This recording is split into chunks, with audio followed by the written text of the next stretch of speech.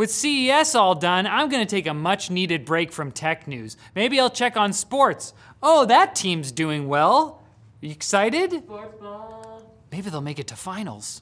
Mozilla is the latest victim, or perpetrator, depending on how you see things, in the culture war between crypto bros and crypto nos. The nonprofit Mozilla Foundation has accepted donations in Bitcoin since 2014, but will now be pausing that program after user backlash spurred by a co-founder of Mozilla, Jamie Zawinski, and Peter Lintz, the designer of Firefox's Gecko engine. Those two apparently weren't aware of the policy and attacked a tweet posted by Mozilla on New Year's Eve, reminding people they can donate in cryptocurrency through BitPay. And I guess I'm confused because I thought everyone was just on the same page about NFTs being like sort of an interesting idea in theory, but pretty cringe in practice, although James obviously disagrees. You're a crypto bro. Honestly. Or you crypto.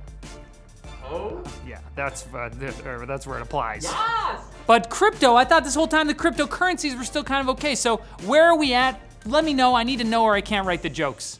I'm simply an empty vessel for the cultural consciousness. Who are you? Sonos sued Google for patent infringement in 2020 regarding various technologies related to wirelessly connected speakers, and surprise, they actually won, which I didn't know was possible. Wouldn't Google have blackmailed them with their own data or something? Isn't this what we're freaking out about? If I sued you, would you blackmail me?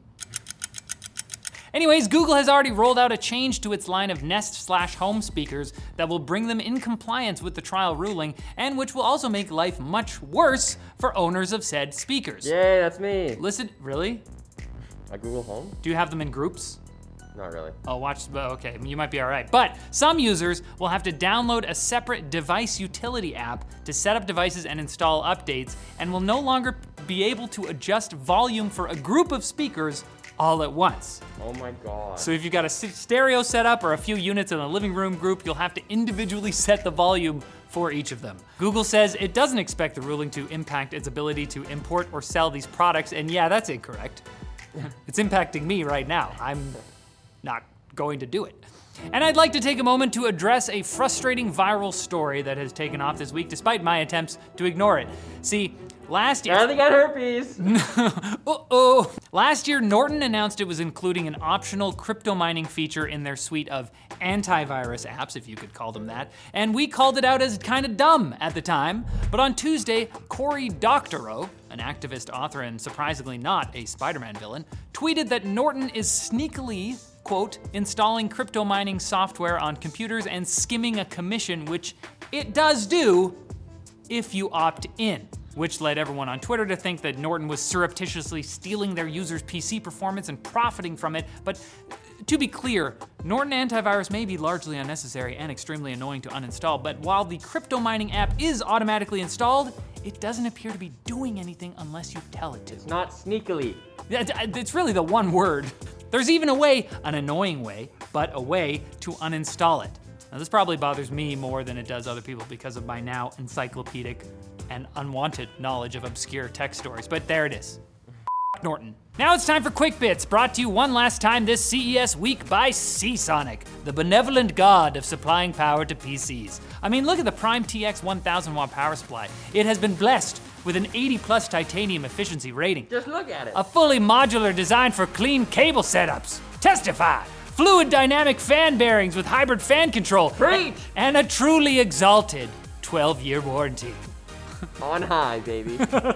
Miraculous! Seasonic doesn't want you to pledge your life to them or anything. They just want you to check them out at seasonic.com or at the links below. Put a Seasonic in your system. You're too blessed to be stressed. You can't leave any Quick Bits on your plate. They're good for you. They've got nutrients! Slurp them up. After confirming their next series of desktop processors would use a new, not backwards compatible socket, AMD has said they're looking at enabling support for current gen Ryzen 5000 processors in old 300 series motherboards. Some manufacturers enabled Ryzen 5000 support in some lower end A320 boards, but it'll be up to AMD to allow the same thing to happen on mid-tier B350 and higher end X370 boards, which would be nice as long as users are ready to ride those parts into the ground, since there will be no upgrade path, sadly. The captain should go down with their ship. That's just the way, it doesn't need to make sense. And the band. Samsung may be looking to extend its lead in the foldable display space if some of their wacky prototypes from CES are any indication. Thanks to Abhijit Mishra, we got a look at a slider concept, an all-screen laptop, a number of prototypes with tri-folding designs, and a speaker with a wraparound display that can fold out into a flat one. That one's kind of dumb.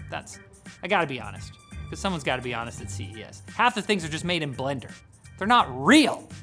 Like this. Look at that. Speaking of phones, a bunch of smartphone announcements flew under the radar this week because no one cares. But they're still kind of interesting because they're all running Qualcomm's new Snapdragon 8 Gen 1 chipset.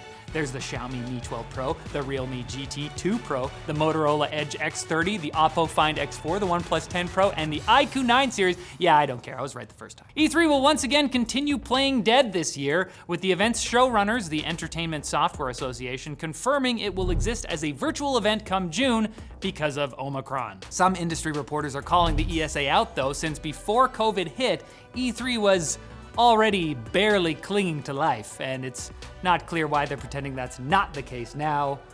We were totally gonna have an event, guys. We were. It's just because of COVID. We swear. It's got some real, I'm not dead yet. And in perhaps the realest example of AirTag abuse yet, fashion model Brooks Nader said thanks to an alert from her iPhone, she found an AirTag in her coat that had apparently been placed there to stalk her. I heard she's running as an independent.